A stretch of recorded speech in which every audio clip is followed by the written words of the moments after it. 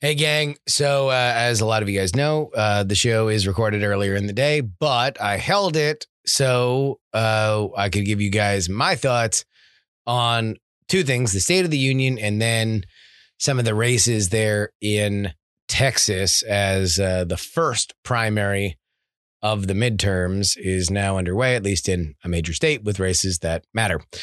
Let's start with the State of the Union. Full disclosure, I did not see all of it. I watched clips, but I did catch the final 45 minutes live. So largely what I missed was the Ukraine stuff and some of the COVID stuff. The reviews that I will take from Twitter and some of the commentariat classes that was the strongest part. So when I say what I'm about to say next, understand that I probably caught what folks are not listing as his best work. Here's my top line. You guys know that I've said on this show that I believe that Joe Biden is going to run for president again in 2024. I don't think that you spend your entire life trying to get to the mountaintop just so you concede it. I think that you want to be a two-term president because everybody who's president wants to be a two-term president. Tonight was the first night that I thought that that's not going to be the case. Not necessarily because Joe Biden has any lack of determination to do it, but because I think that he is in a position now where he might be primaried. The issue is not necessarily that he did a good or bad job. Look, the Biden of it all is kind of priced in at this point. He slurs, he stumbles over words, he looks and sounds older than dirt. My vibe sommelier, super sensitive palate detected this. He ran in Usain Bolt speed through a ton of legislative priorities that he knows will not get done. Why? Because he's scared that the people that support those and the media that has yelled and stomped their feet about how important they were would yell at them if he did not mention these doomed bills. He spent the vast majority of his time talking up very, very, very safe bipartisan targets. Veterans, opioids, cancer. Now, while you might, and I think it is fair to say, well, okay, he's learning. He pushed for something incredibly progressive last year when he did his joint speech with Congress. That's where he laid out the multi-trillion-dollar Build Back Better bills that eventually hit the rocks. And now he's doing something safer. But at the same time, if you're not going to fight from underneath, yes, he's got terrible approval ratings. Yes, his last legislative year was an absolute unmitigated disaster, at least for the priorities that he had laid out for himself. But either you fight, or what's the point? If he's not going to push something that is uniquely Democratic, if he is not going to push something that divides the Republican Party, then what's the point of you? Anybody can do the bipartisan thing. It takes vision and leadership and a connection with the people to move things in a specific direction. So my point isn't that the bipartisan stuff is bad. I think it's good. And to be totally honest with you, in another universe, if Joe Biden had led his administration with this kind of stuff, I think he would have had more of a bully pulpit to push forth some of the more progressive causes that he wanted or his party wanted. But he never demonstrated a control over his party. And now he's basically just surfing between two very, very, very, very divided sects of both houses of Congress. Bad vibes. Just really, really, really bad vibes. All right, with that, full disclosure at the point that I'm publishing this, because I don't want it to get too late after the State of the Union. I want you guys to be able to have this ASAP. We are going to read the latest of the Texas primary results. First and foremost, let's rack up our governor's race. It is indeed going to be Greg Abbott versus Beto O'Rourke. But the races down ballot are particularly interesting, including the Attorney General, Ken Paxton, somebody that just made a ton of news because of a very, very, very out there ruling on a transgender law. He needed to get over 50% in a very crowded race for Attorney General. It looks like he might come in under that. And it looks like the person that will place second is George P. Bush, son of Jeb. Meanwhile, the other race that we covered here on this show that I wanted to highlight for you guys was Henry Cuellar versus Jessica Cisneros. I've mispronounced both of their names a million times, so apologies to both. But it looks right now that Cisneros has a lead. It's a thin lead. It's like under 1,000 votes, but it is a lead nonetheless. However, as I'm talking to you right now, that is also under 50%, which means it would go into a head-to-head runoff. Obviously, those are extraordinarily close, and they are changing, but I did want to get you guys my State of the Union thoughts before too long. So we're going to run this episode. The rest of the episode has stuff that obviously doesn't include the information that I'm giving you right now. Let's start that. The following is brought to you by Will Harris, Dustin Campbell, Daily Tech News Show, Andy Beach, Nick Wood, and Craig.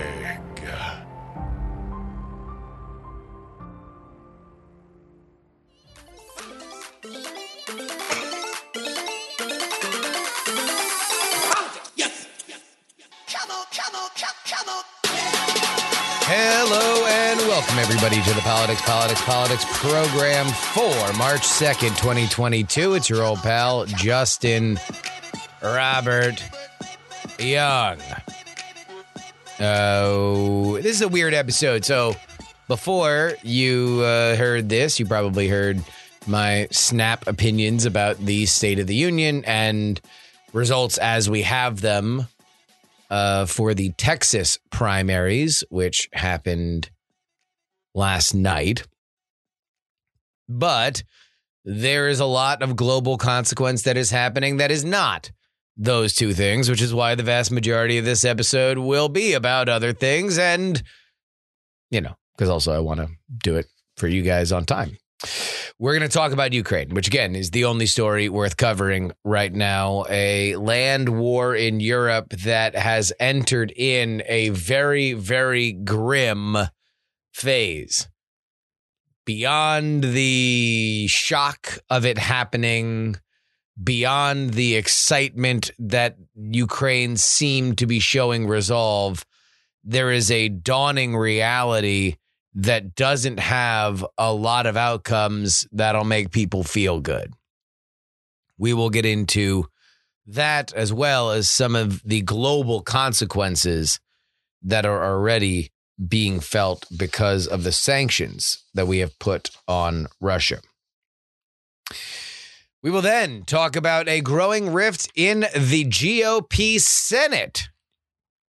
You know, this is a group of men that are measuring the furniture for leadership, as it were, metaphorically. We have Mitch McConnell and somebody who possibly wants to replace Mitch McConnell, Rick Scott, senator from Florida, former governor there. Somebody for whom has been very friendly to Donald Trump, that Donald Trump reportedly said he would prefer to see as the Senate Majority Leader. Those two are at odds. And old Cocaine Mitch took a measure in his own hands that he does not normally take by publicly rebuking Rick Scott for releasing an agenda for the GOP Senate that he didn't agree with. There's some interesting stuff in there. We'll get to that in a second. And then finally, guys, you're going to have to buckle up for this interview today. You're going to have to buckle up because, you know, there's a lot of historical retrospectives that I have seen in the ether since Russia invaded Ukraine. Some of them talk about 2014. Some of them go as far back as the Soviet Union. Some of them go even further to, old Russian history. But I'm going to tell you guys right now that if we are to get in a time machine and we are to go back into time, we are going to go back as far as we possibly can.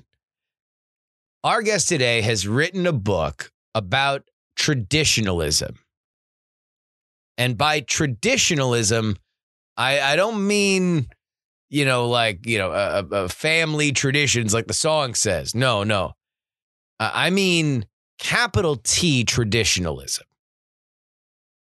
It will be explained, but the book that our guest is talking about explains that concept, how elemental it truly is, and philosophically, it is truly the battle for time itself, and how it has bubbled up into populist movements, both in the United States and Brazil, but as we'll spend the most of our time talking, in Russia as well. How that specifically relates to Ukraine. You know, I'm curious your guys' opinion on this one because it is heady. It is heady, but I very much enjoyed talking to him. But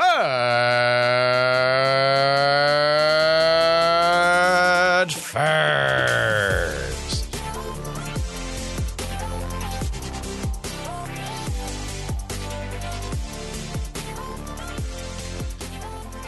as my gilded voice hits your gracious eardrums, we are 1 week from Russia's invasion of Ukraine. Here's our status report. No major Ukrainian cities have fallen as I am recording this at 3:46 Central Time on Tuesday afternoon. But many are on the brink.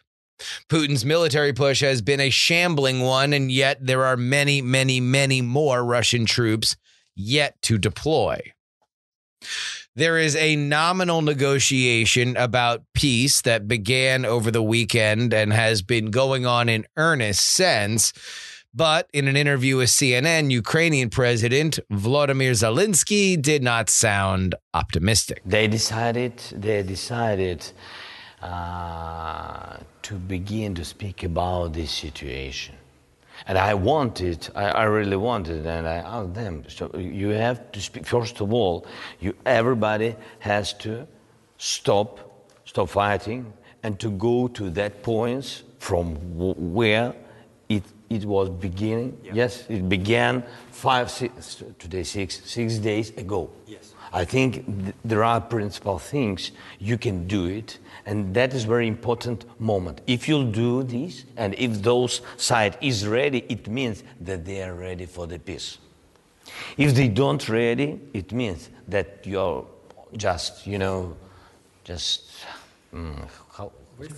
wasting time. And do you think you're wasting your time, or do you think they're ready? We'll see. Meanwhile, whether or not they have gone as far as some have wanted, sanctions against Russia are beginning to have their ripple effect on the worldwide markets. Oil rocketed past $100 a barrel on Tuesday in the United States, even after the federal government announced a sizable release of emergency oil stockpiles.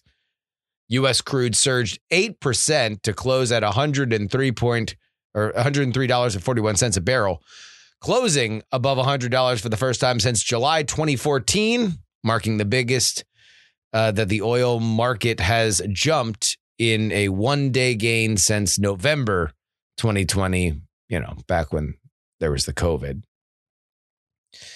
At its highs of the day, crude spiked as much as 11.6% to $106.78 a barrel, the highest intraday level since June 2014.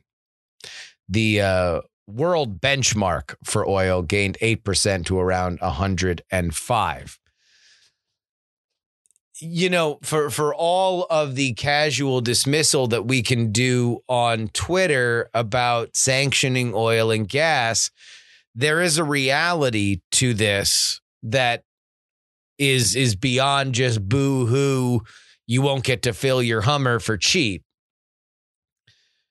Gas is the operating system that runs our world. The more it costs, the more everything will cost. And with inflation already a problem, this will only make it worse. And yet, right now, we are doing it for a cause that the vast majority of Americans agree with. 70% at last that I checked. Now, will that hold for all these countries that have imposed these sanctions? How will the mood change if this incursion lasts weeks? What about months? To maintain that heat and make sure that there is continued pressure on Russia until they acquiesce to the will of the rest of the free world, the U.S. has to remain in concert with both NATO countries and EU countries. That is effectively the Western world. During an off-the-record lunch with TV anchors before his State of the Union address last night, Joe Biden sought to hammer that point home. Here's Jake Tapper on CNN, Remember. Asked what we could share with the American people, President Biden said something, and I'm paraphrasing here, but this is pretty close, something along the lines of, my determination to see to it that the EU, that's the European Union, NATO, and all of our allies are on the same exact page in terms of sanctions against Russia and how we deal with the invasion of Ukraine, and it is an invasion. It's the one thing that gives us the power, the unity of NATO and the West. And that was what he thought was the most important thing. I'm not a military expert, so please do not take anything that I say as the absolute truth when it comes to anything in terms of strategy. But from my perspective, there seems to be an ever darkening grim reality that we are beginning to face here. Russia's got a bigger military. They can rattle chains that Ukraine simply cannot. Specifically, nuclear weapons. Now, Ukraine can make this push ugly. Ukraine can make this push slow. Ukraine can defend themselves to the point where Russia has to start doing things that are uglier, more violent, and more dangerous than they would like. And indeed, enforcing those specific actions, you are beginning to push Russia into a position where war crime and war criminal is something that is said more often, possibly by people that can actually do something about it. But yet, even if Ukraine has the world on its side, the reality is that no nuclear power is going to engage with another nuclear power in open warfare. Ukraine is on its own, even if we send all the money and weapons that we can. And by the way, we're already seeing the limits of the military aid that has been promised. After Ukraine announced that EU would be lending them fighter jets, the country set to lend them balked at the request. Specifically, Poland, Bulgaria, and Slovakia. The creeping reality is dawning that Russia isn't going to stop until Kyiv has fallen. And absent direct military intervention that might escalate a nuclear war, the locals might not be able to stop them. What we will see in the intervening time is likely not for the squeamish. And yet, it will happen all the same. Oh, boy, let's talk about chuckleheads in D.C., huh? Jeez Louise. Oh, serious stuff. All right. Senate Minority Leader Mitch McConnell decided to show somebody who's boss today in public, leveling criticism at Senator Rick Scott of Florida. He is the chair of the National Republican Senatorial Committee. Specifically because of this. All right, so here's what happens with Scott. Scott is the one who is the head of giving Republicans money when they are running for the Senate. This is something that's very important, as the Republicans are the minority party. They want to be the majority party. They need to win the races. Bop, bop, bop, bop, bop. Well, a few things are happening. Number one, there is a grand schism in the Republican Party, specifically amongst elected officials, on Donald Trump. Mitch McConnell doesn't like him. Donald Trump has made Mitch McConnell one of his enemies. And so Donald Trump is very, very loud about people that will either get elected and force McConnell out, or somebody that will replace Mitch McConnell. One of those people is Rick Scott. So you would think that this is a bit of a problem. The man who will be, if you know, some of these things hold with approval ratings, Mitch McConnell is going to be the Senate Majority Leader by the end of this year. You would think he should be on the same page with Rick Scott. And yet, because Joe Biden has been so abysmal in his approval rating, it doesn't appear like there's a lot of urgency for them to be on the same page. And so here's the inciting incident. Rick Scott releases an 11-point platform for how Republicans should run in 2022. This was something that a lot of Republicans did not particularly like. It includes things like term limits, which, by the way, would take away at least one Republican seat in Chuck Grassley. So, after some behind-the-scenes sniping that Scott overstepped his bounds, old Cocaine Mitch decided to put it in plain English and on the record. Quote, "If we're fortunate to have the majority next year, I'll be the majority leader. I'll decide in consultation with my members what we put on the floor. And let me tell you what's not going to be part of our agenda. We will not have as part of our agenda a bill that raises taxes on half the American people and sunsets Social Security and Medicare within 5 years. That will not be part of a Republican Senate majority agenda. We will focus instead on what the American people are concerned about: inflation, energy, defense, the border, and crime." This is the most public sparring between Senate leadership. So let's make a real clear distinction here. This isn't a bunch of people in the House fighting with each other. There's a billion House representatives, right? Many people in their own party don't even know each other's know each other's middle name, let alone like each other. They probably fight all the time. They do fight all the time. We cover it here. Republicans are not like other Republicans. Democrats cannot like other Democrats. There's only 50 senators. And right now we're in there's only 100 senators. There's only 50 Republicans and 50 Democrats. So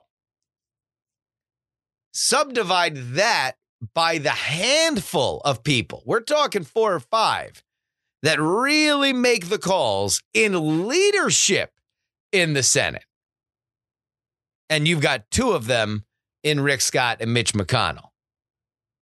Not since John Boehner and Eric Cantor have we seen this kind of fight in the GOP. But again, what's looming here is particularly interesting. There is no doubt that Rick Scott was egged into this particular 11-point plan by either Donald Trump himself or people around Donald Trump. That's assured. McConnell knows that. Donald Trump raises money on Mitch McConnell's name nearly every day. If you follow his listserv, you will see him complain about the old crow, Mitch McConnell, nearly every single day. Man sends like 4 or 5 emails a day. Although most of them these days are just links to other stories. The fact that Mitch came out and asserted his dominance is particularly interesting. But none of this matters unless the Republicans run good campaigns. They win their races, specifically in Arizona, Nevada, Georgia, possibly New Hampshire, which at this point looks good for them because Biden's approval rating is in the tank. Something to keep an eye on.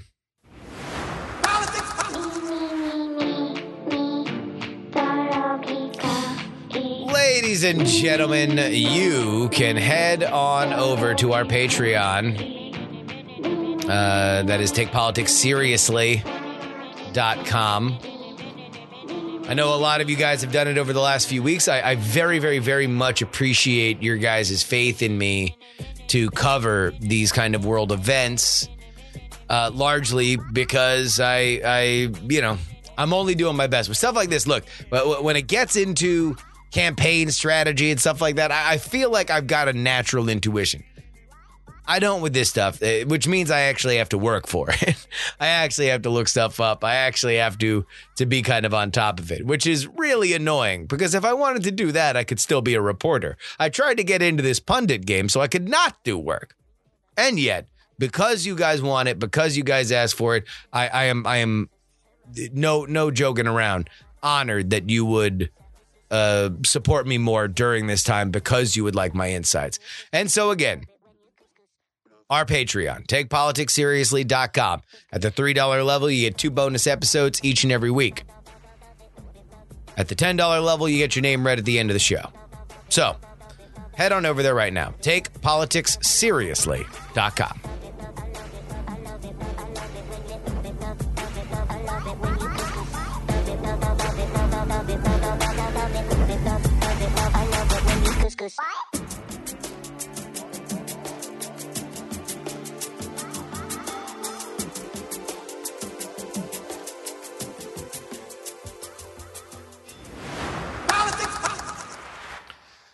Obviously, folks, there has been a lot of coverage about Ukraine. Some have looked into the past to understand the present.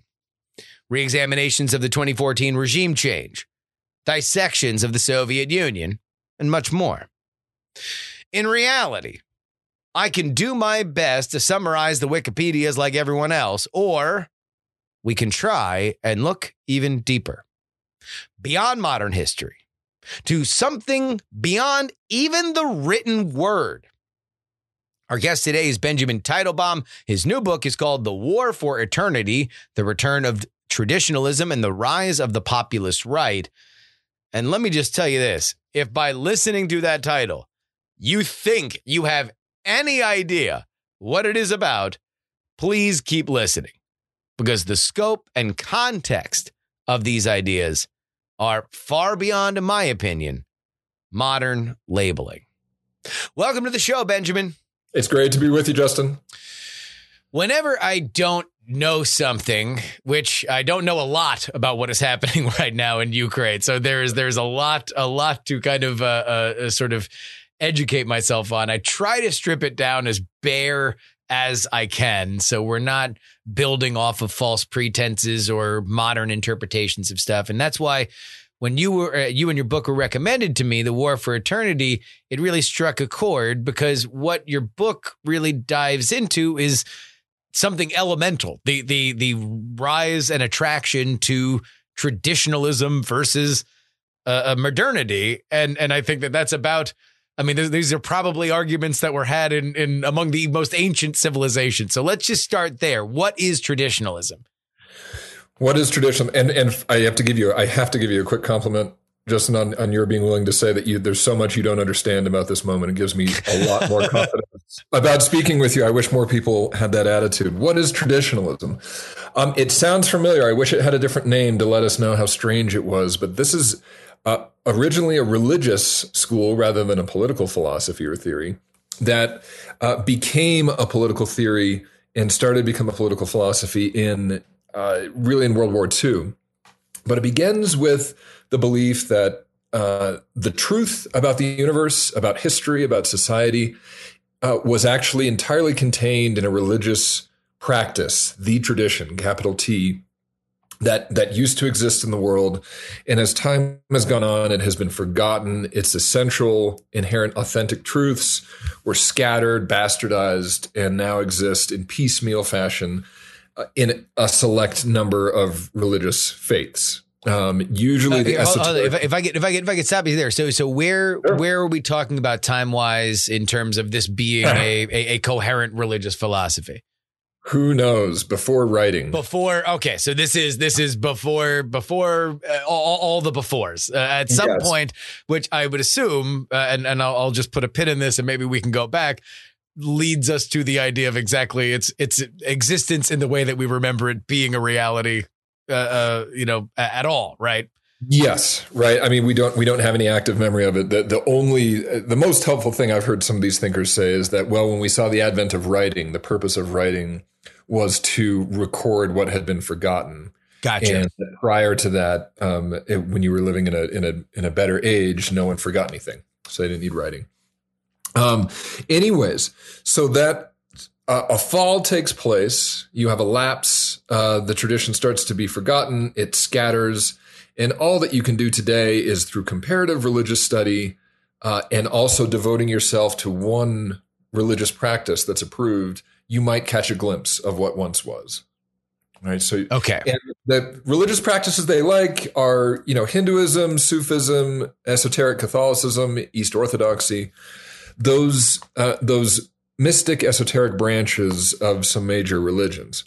Now, probably none of this sounds like politics, though, right? Yeah. I mean, I think from my perspective, I can see it from here, but it is certainly on the horizon, and I would assume for folks, unless you were thinking about it from a modern perspective of like religious fundamentalism playing into conservatism, which even then is very much, a modern invention, at least here in America over the last 30 to 40 years. The intersection of faith and politics is something that is I mean, I don't know. I would say there's probably a very rich tradition of it, but in our modern world, we don't necessarily think of it as the rule. It is the exception and a signifier. Well, let me start because there actually is something a bit more specific embedded in what I've already explained. There is an inherent pessimism to the story that I just told. And it might have just gone past us here, but without saying much more, we can say that, hey, things used to be better. Yeah. Right? Yeah, You can sure. put a headline on everything I just said. Okay, the people that we're talking about think things used to be better. But there's more than that. What are the actual truths that were lost? One of them, which ends up being important to politics, is the concept of cyclic time. The notion that we are not, in fact, moving away from something irretrievably, that we're going to go into some future that is definitively different from where we were in the past. That's a sort of modern way of thinking. And in general, a linear way of thinking about time is embedded in the concept of progress as well. The notion that we are coming away from a past of injustice, inequity, unfairness, oppression, and through human reason and through human organization and industry, we can make a better life for ourselves in the future than what we had in the past. The past is something to be overcome. That way of thinking is opposed also by traditionalism and with its belief in cyclic time. Traditionalists believe that human history has proceeded through a cycle of 4 ages, broadly speaking. A golden age, which proceeds to a silver age, to a bronze, and to a dark, after which a cataclysmic event resets us in a golden age. So, yes, things used to be better in the near term, in a short-sighted understanding of history, but traditionalists actually don't believe in time. They don't believe that we ever are actually escaping and ever leaving what we were, because what we were is what we are going to become. And so this, I guess, when you put it that way, certainly from a religious perspective, is something in, akin to the idea of a rapture or a return, where, like there is going to be a cataclysmic event, and now all of a sudden things are going to be better for us than they have ever been before, whether or not it is on earth or in heaven. Go ahead. Actually, those are very, very important distinctions there, because Christianity, what you're talking about there, is a sort of mix of this in linear thinking. Because in Christianity, we actually get a rapture and a heavenly home that is not the same as where we were. Gotcha. Right? Past in Christianity is sin. The future is salvation. The folks that I'm talking about do not think in those terms. Gotcha. We are always coming back to the beginning. There is always going to be a reset, at which point it will descend until it resets. Yes. Which means the best we can be is something that we have already been. It is at a generic, a deep structural level, the antithesis to progress, and very unfamiliar to most modern Western liberals, lowercase l. So that encompasses the mainstream left and right in, let's say, the United States, and to Christians and to Jews and to Muslims.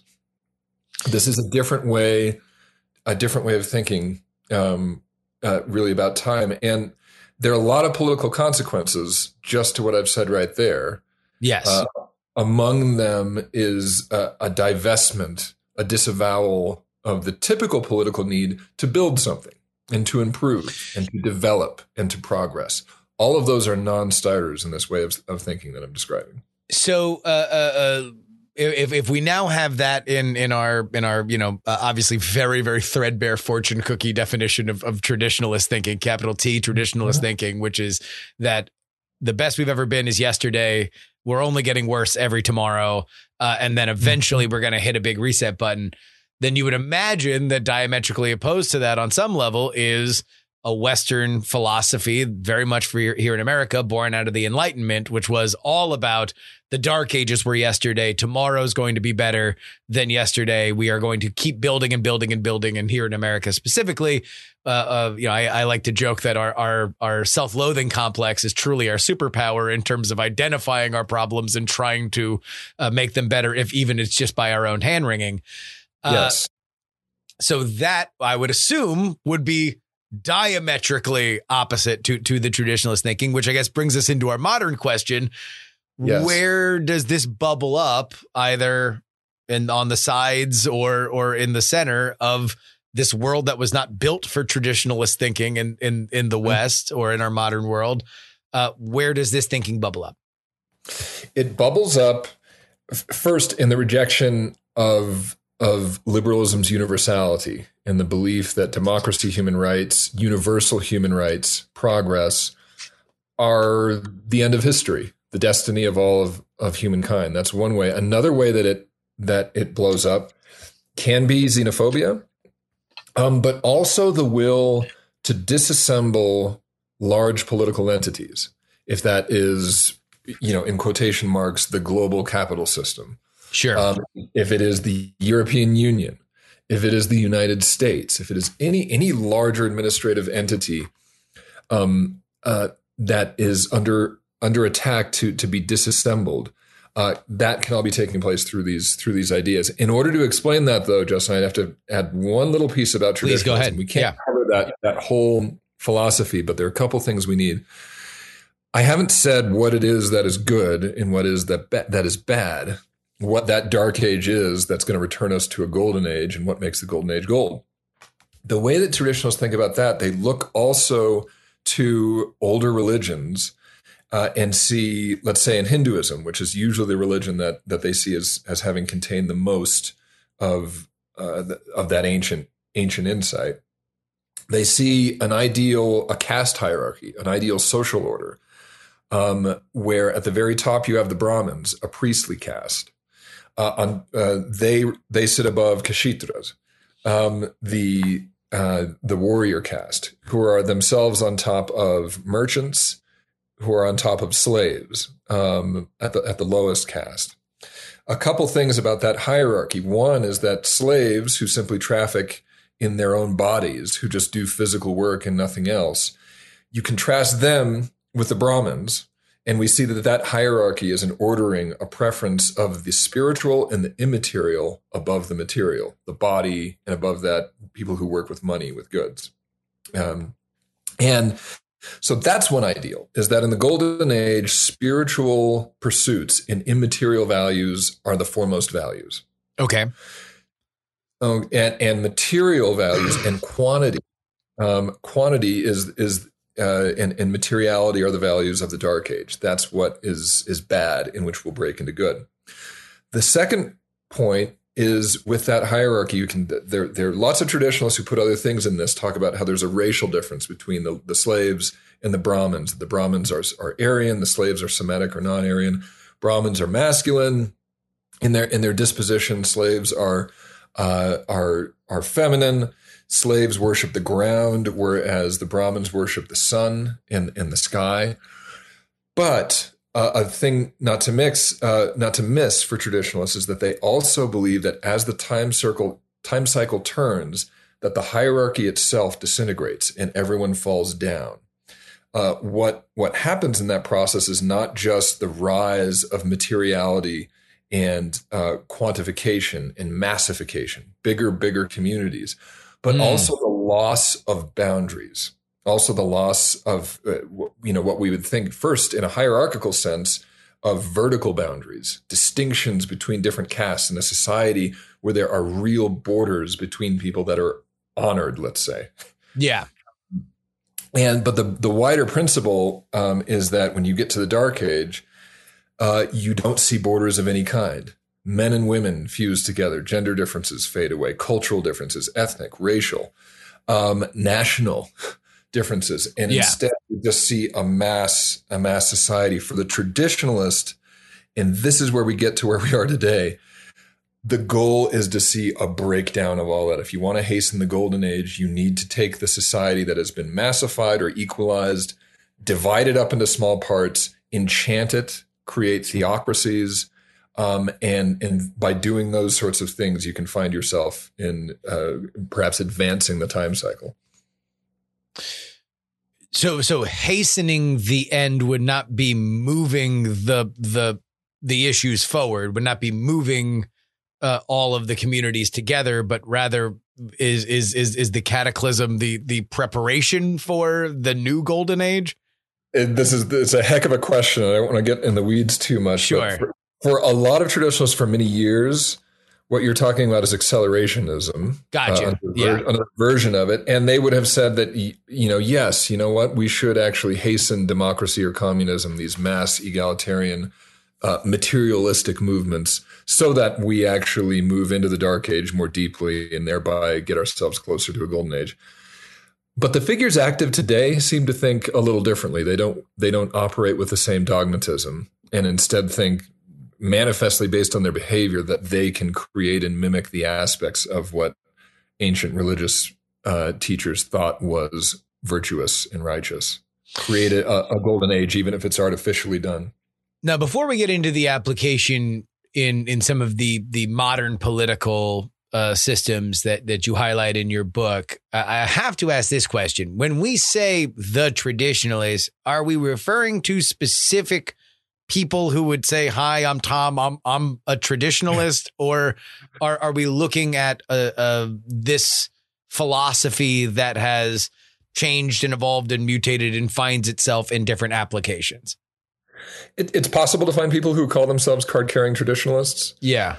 But this is a philosophy without a political party, without an actual Bible, without an institutional or organizational base. This is a set of ideas that saturate and combine with other ideas for people who are actually acting, and they don't need to sanctify themselves as being a traditionalist. They will do whatever they want. So it's really, for my purposes, I use the term traditionalist, but it's a sort of rhetorical necessity just to not get people lost. But these, Sure. Having said that, one of the figures that I've focused on quite closely, Olavo de Carvalho, who's a late Brazilian advisor to President Bolsonaro.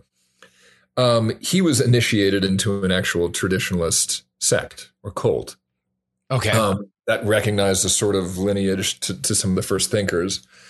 Alexander Dugin, a prominent philosopher in Russia, he tried to create institutes and schools honoring the original thinkers. Steve Bannon, former advisor to President Trump, he was never part of any organization, but he engaged socially and institutionally, not institutionally, but socially, throughout, this would be the past 3 decades, with people in the general traditionalist sphere. So it's not as though we're talking about people just staying at home and reading a book. You can, people have books on their shelves that express ideas that they don't identify with. Yeah. Mm-hmm. But these are the people. If I call them a traditionalist, it's because they've not only read, but they've admired. They've not only admired, but they have acted, socialized, networked, strategized with other traditionalists, and finally tried to framed their own actions as political animals, as having been inspired and following the guidelines of traditionalism. We say on this show that, politics is in reality beyond all of the conversation around it and all the important issues for which we discuss while somebody's running for office. It is in reality a contest for which on a pre-selected day, you get more people into a booth to hit your button than the other guy gets into a booth to hit their button. And with that, the motivation of people is the chief thing that you can do, and especially in the context that you are referring to here when you're looking at national politics.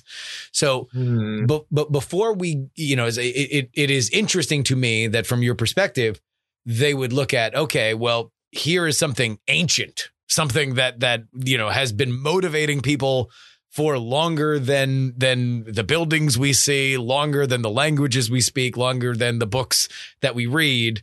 So if what we understand now as an elemental way to move people to the polls is powerful, this should be this is the mother tongue. This is something that is beyond even comprehension. Yes. Here's the key distinction. You gave, I think, an excellent description of the problems and the challenges and the game plan facing a politician standing for election. Yeah. The figures who I have focused on, who all in varying ways could be described as traditionalists, none of them are politicians standing for election. None of them are themselves out campaigning with their own voice to build political consensus, to get people to go into the booths.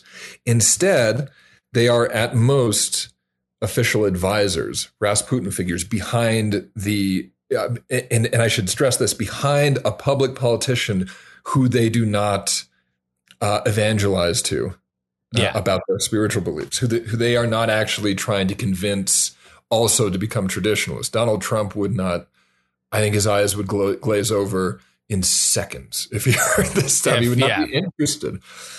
Same thing with Bolsonaro. Putin, probably not either, but that's where the greatest chance of it is. Instead, these figures have found ways to advance their vision of the world, of society and history through political causes that happen to overlap with traditionalism. And it does happen that let's say the populist movement or the anti-liberal or anti-Western cause, all of these do have a lot of resonances with traditionalism. So you can operate within them without identifying and describing the cause as traditionalist or esoteric religion, and still feel that you're advancing your own agenda. So let's get into your writing about Dugin then, as we look to understand or get some kind of context as to what is happening currently in Ukraine. How does this philosophy play out in terms of his advising of Vladimir Putin, and when did that start? We don't know much about his direct advising of Vladimir Putin. What we know about Dugin is that he has cultivated for years an ideological stream in Russia, and he has done so at times in public, but often through literature that he has written that has been assigned to the military elite that was studied in Russia's main military academies for quite a while. He also had some formal appointments for members of the Duma, and quite I would say quite significantly for anybody who would want to dismiss him as irrelevant.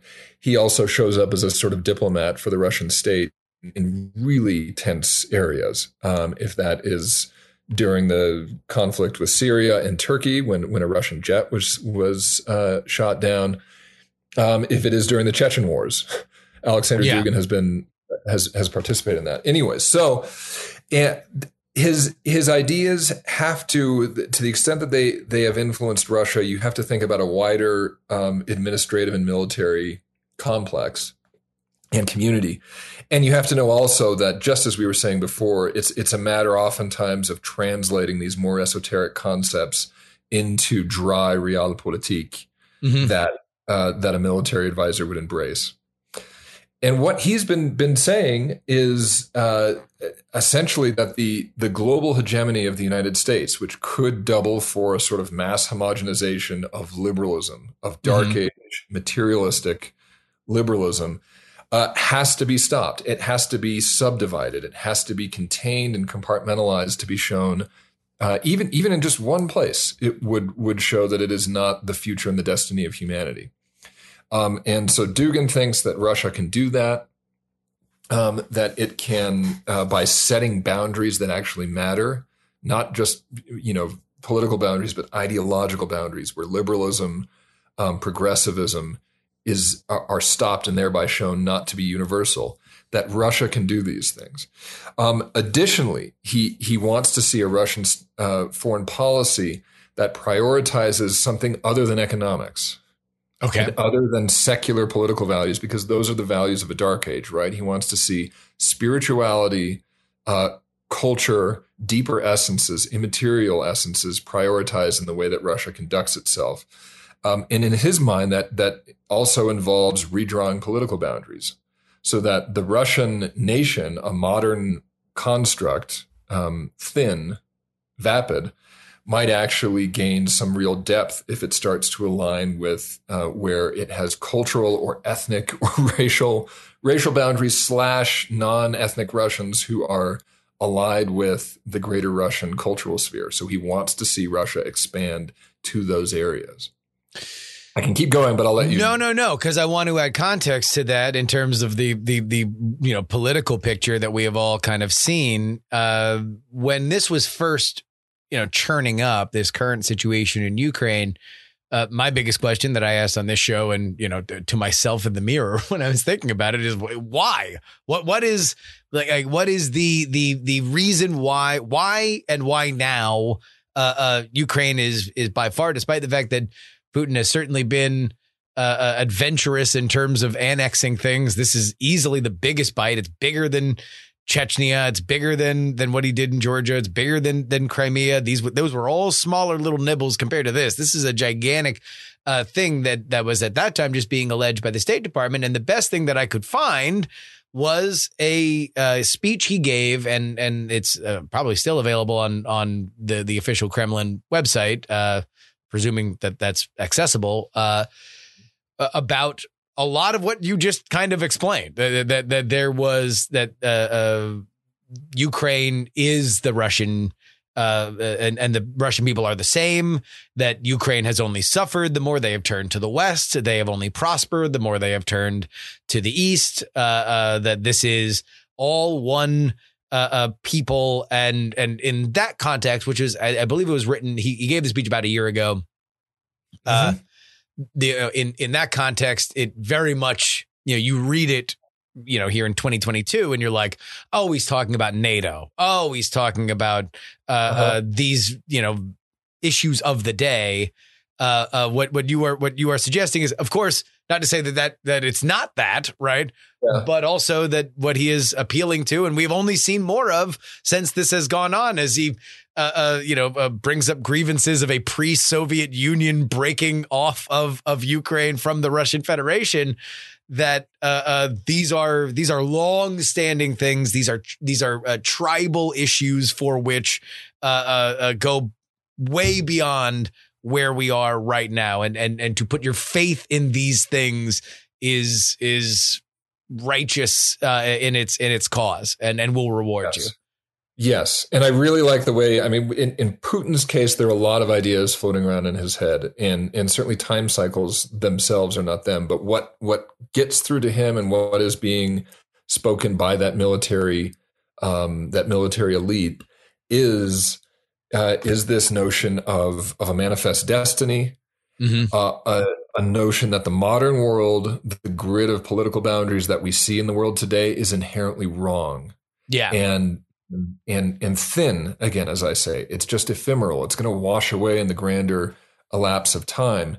And the principle by which those lines should be rewritten, they go beyond secular politics. They go beyond modern conventions of, national sovereignty and things like that. All these modernist principles that we think of as being sacred, to them, the youth, the lack of time depth for those principles means that they're wrong. And instead, you look to a deeper ethno-religious connection, even a sort of federation of tribes or groups affiliating with the Russian cultural sphere. That's what brings someone within their realm of justified coercion and claim.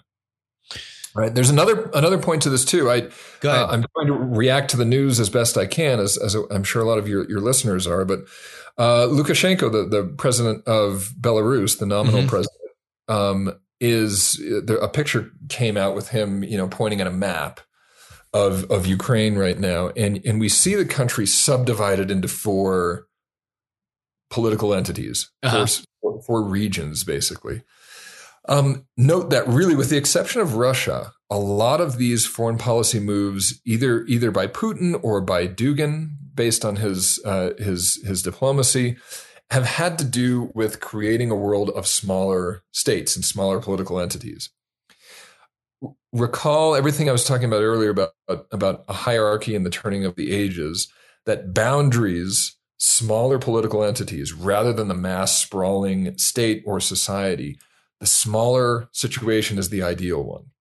Now that happens so conveniently to also to seem to reinforce a logic for Russian military expansion and the protection of Russian power.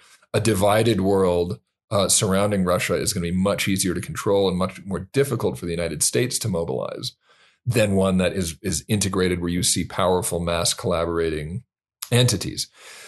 Nonetheless, it's a convenient overlap, again, between Russian imperialism and some of the values of traditionalism. I'll tell you what, it is a fascinating idea, and I'm very, very glad that you were on here to talk about it. Benjamin Teitelbaum, your book is The War for Eternity, and it is available now. Thank you so much for coming on, because amongst all of the chaos that we have kind of seen over the last few weeks, I think anything to try to get a handle on it is something that everybody's going to be happy to have heard. And I appreciate your perspective. Thanks so much. Pleasure to be with you, Justin.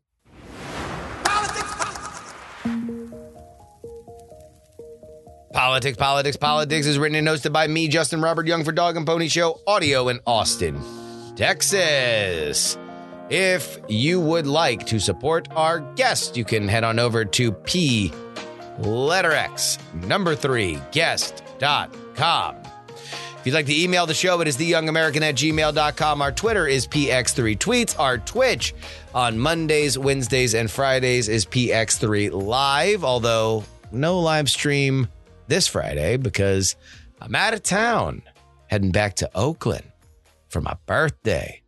Gonna go see Hood Slim. It's gonna be a great time.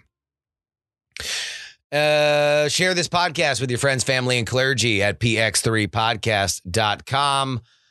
Politicsmerch.com for all of your PX3 merch needs. If you'd like to support us via a one-time donation, we will not turn down your money. PayPal.me/payjury. Venmo is Justin-Young-20. My Cash App is PX3Cash, and you can send anything you would like to my P.O. Box. Just write it out to your old pal, Justin Young. P.O. Box 153184, Austin, Texas, 78715.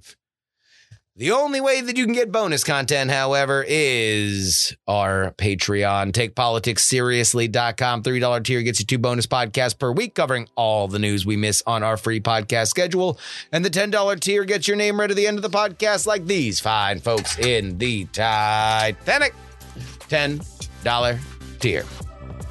Unsafe DB level. Idris Arslandian, DJ Katie Mack, Niemeister, Dr. G, Admiral Flapjack, Utah Jimmy Montana, Edmund Pluribus Unum, Pete Spicery, 70s TV salesman, Spy, D, really, and Gloria Young for King of the New World Order. Zombie Doc, Edison, no mention on the podcast, please.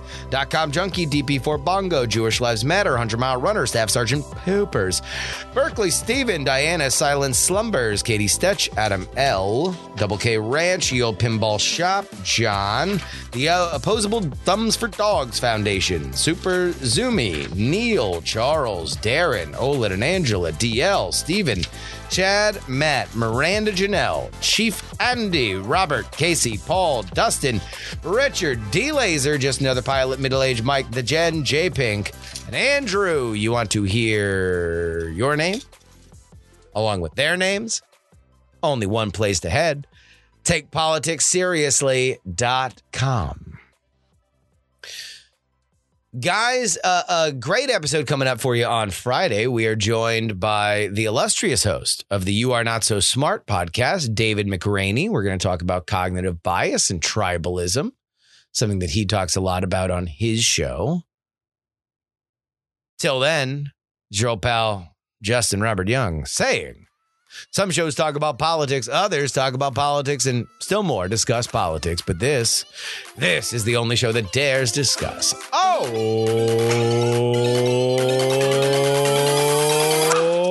Three.